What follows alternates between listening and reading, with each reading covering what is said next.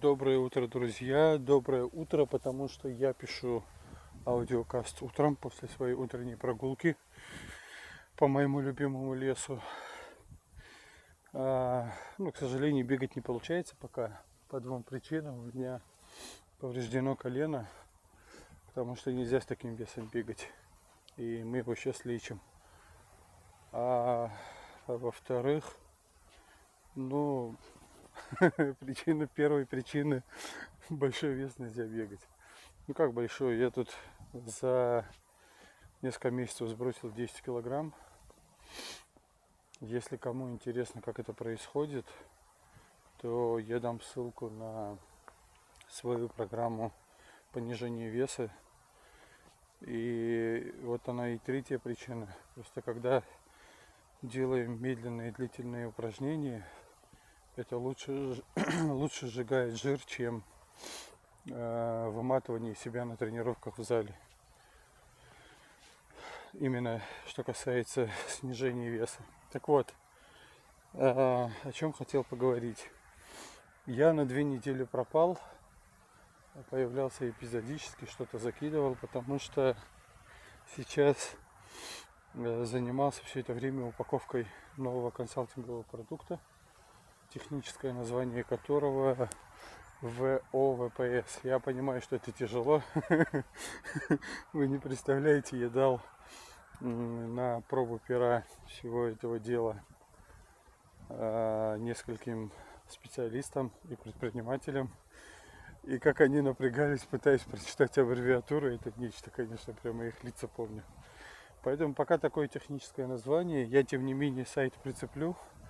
Посмотрите, дайте обратную связь. А я пока расскажу, о чем эта история.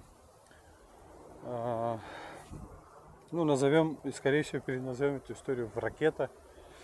Ракета, потому что проект, под которым я это делаю, теперь не вершина, а оранжевый енот. Енот-ракета. Вот где связь. Вот. Почему оранжевый енот? Потому что вообще, если смотреть консалтинг, он ассоциируется с таким тяжелым, серьезным форматом. Сразу на ум приходят такие тяжелые грузные дяди, тети с серьезным взглядом. Обязательно консалтинг в костюмах и в рубашечках и галстуках. Но это все чушь. Я не хочу ассоциироваться с таким консалтингом. Я хочу ассоциироваться с консалтингом быстрым, динамичным, развивающимся, постоянно дающим какой-то инновационный подход, продукт и так далее, и так далее. И именно поэтому это называется таким легким названием оранжевый енот. Поэтому периодически появляется у меня в публикациях упоминание енота, енотовые статьи, енотовые посты, особенно в Инстаграме, в сторис у меня постоянно мелькает енот. И, в общем, по этой причине я решил назвать новый исследовательский проект оранжевым енотом. В чем суть продукта? Я же много рассказываю про потребителей, очень сильно углубился в этом году, прям с самого начала года в эту тему. Хотя наметки были еще в прошлом году, первые клиенты и так далее. Так что тема сама по себе оказалась такой очевидной, что ли, для меня. Поэтому я взял ее на вооружение и начал работать по ней. Сегодня выстроил алгоритм, который помогает, который позволяет вытаскивать потребительские сегменты даже там, где их, казалось, быть не может. Основная моя задача была, когда я начал всю эту историю, помните, я рассказывал, что хотел уйти от субподряда, от этой иглы. И пока я разрабатывал свой продукт, пока я занимался вытаскиванием из себя и моего окружения новых услуг, фактически воспроизвел интуитивно, эмпирическим путем, воспроизвел процесс по выявлению, оценки и подтверждению потребительских сегментов. Потом я просто взял, описал этот процесс и последние 2 недели упаковывал его в цельный продукт. Сегодня он готов, и вот я его буду вам выставлять. Вы посмотрите его, дайте обратную связь, кто что об этом думает и так далее. И что хотел сказать. Я разослал эту историю по людям, чьему мнению сильно доверяю, которые беспристрастны в выражении своего мнения. Неважно, как они ко мне относятся. Важно, что они могут честно сказать о продукте без привязки к наших личностных каких-то отношений. И да, много было интересных откликов. Постепенно я все комментарии привожу и меняю продукт.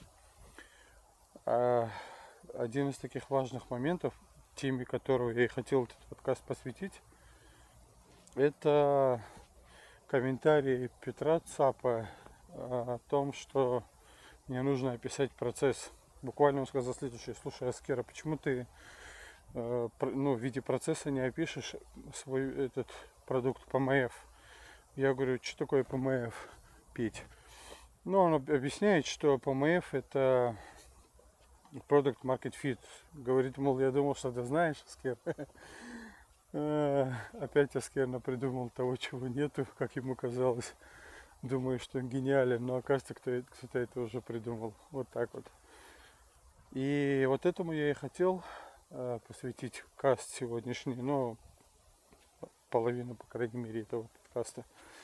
Product Market Fit – это про то, насколько ваш продукт подходит рынку, насколько он приемлем и восприимчив, насколько он откликается при решении проблем. То есть это настолько отточенный такой, знаете, контекст. Если вы достигаете ПМФ, то нужно уже дальше масштабироваться, развивать бизнес и так далее. И вот я не зря отметил тему с масштабированием, потому что часто бывает так, что не получив ПМФ, не достигнув этого показателя, компании начинают масштабироваться. Даже вот на примере самого проекта «Оранжевый енот» я чуть не попал в эту ловушку. И вот что значит масштабироваться? Нанимает людей, там больше продавцов, чтобы больше продавали, бла-бла-бла. А потом появляется момент, что да, там, в общем-то, продукт интересный и так далее, но за него не готовы платить. Или он не интересен, да. То, что был начальный интерес, было связано с так называемыми первыми последователями. Но не стоит забывать, что есть на разных уровнях жизненного цикла продукта разные клиенты. И вот первые последователи, их может быть как десяток, так и 500 тысяч. Вот. Я прицеплю несколько статей, которые подробно объясняют, что такое ПМФ и как его считать.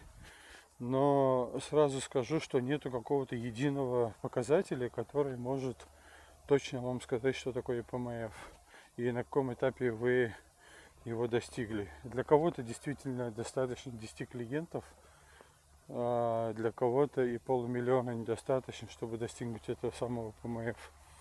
Таким образом,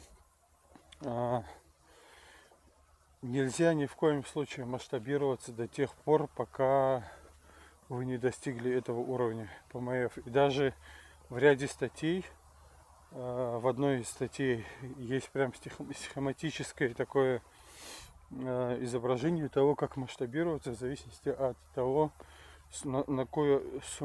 какая сумма выручки у вас в месяц. Но опять-таки тоже такое себе, потому что если исходить из того, что ПМФ разный для разных рынков, соответственно, критерии масштабирования для разных компаний тоже будут разными. Очень сложно их как-то, должна быть чуйка как минимум, по крайней мере, пока я себе так объясняю. Всегда, когда нам нечем объяснить, мы выдумываем себе духов там и так далее. Какие-то потусторонние силы, элемент чуда и так далее. Поэтому я это чуйкой назвал. Так вот, очень важно измерять свой ПМФ, очень важно не переться в масштабы до того, как вы не увидели, действительно нужен ли этот продукт вашему потребителю. И возвращаясь к моему продукту, который по сути является тем же ПМФ, но в другом контексте, в деталях, шаг за шагом, показывающий, как, собственно говоря, работать со своими потребителями. И в рамках моего продукта тоже мы, в общем-то, занимаемся только рынком. Рынок выигрывает всегда. По-моему, сам Альтман, он говорил, что... Ну, это тоже, опять же, из статей, прочитайте, я могу ошибаться.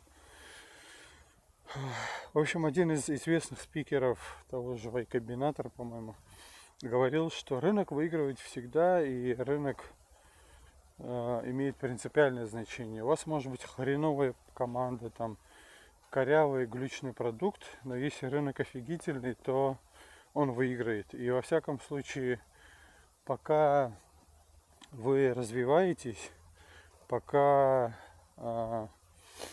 ваш продукт, ну, пока рынок вас тащит, вам необходимо развивать продукт. Вот это я хотел сказать, отвлекся.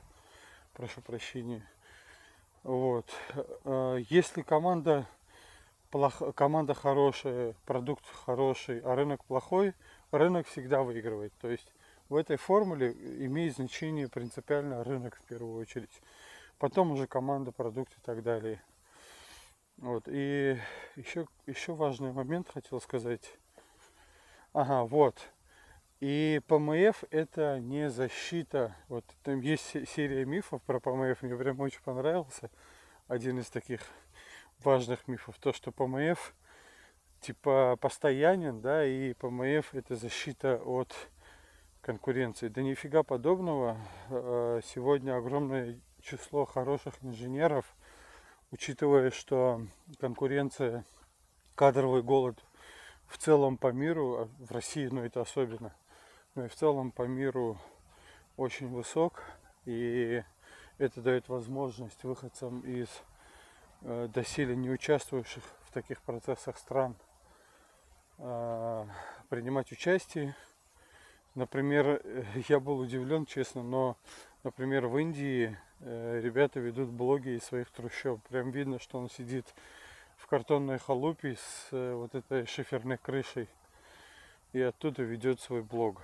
И у него довольно много подписчиков. Это просто реальность сегодняшняя. Это к тому, что конкуренция довольно высокая, и тот факт, что вы достигли ПМФ на своем продукте, еще не значит, что вы типа защищены. Я всегда говорю о том, что вы должны конкурировать с компаниями, которые будут на вашем рынке через 3 года, и тем самым опережать этот рынок. Только постоянные R&D, постоянные инвестиции в развитие и исследования приносят плоды. И, кстати говоря, пока я эту тему изучал, я понял принципиальную разницу между продукт-оунерами и продукт-менеджерами. Оунеры продукт создают, менеджеры им управляют и развивают. И то очень важно, и то может делать один человек или разные люди. Так что вот такие дела, друзья. Я подцеплю все обещанные ссылки. Спасибо, что слушаете меня. У нас подкасты получаются пока до 15 минут. Я надеюсь, со временем получится записывать их уже не в одиночку, а в кооперации с матерыми ребятами, которые тоже будут рассказывать нечто интересное. Самое главное, чтобы был от вас запрос, потому что если запроса от вас нет, то и не получится только на моем контенте выезжать. Нужно, чтобы я рассказывал о тех темах, которые интересны вам, которые волнуют вас. Все, подписывайтесь и пишите мне в личку, если есть вопросы. Пока-пока.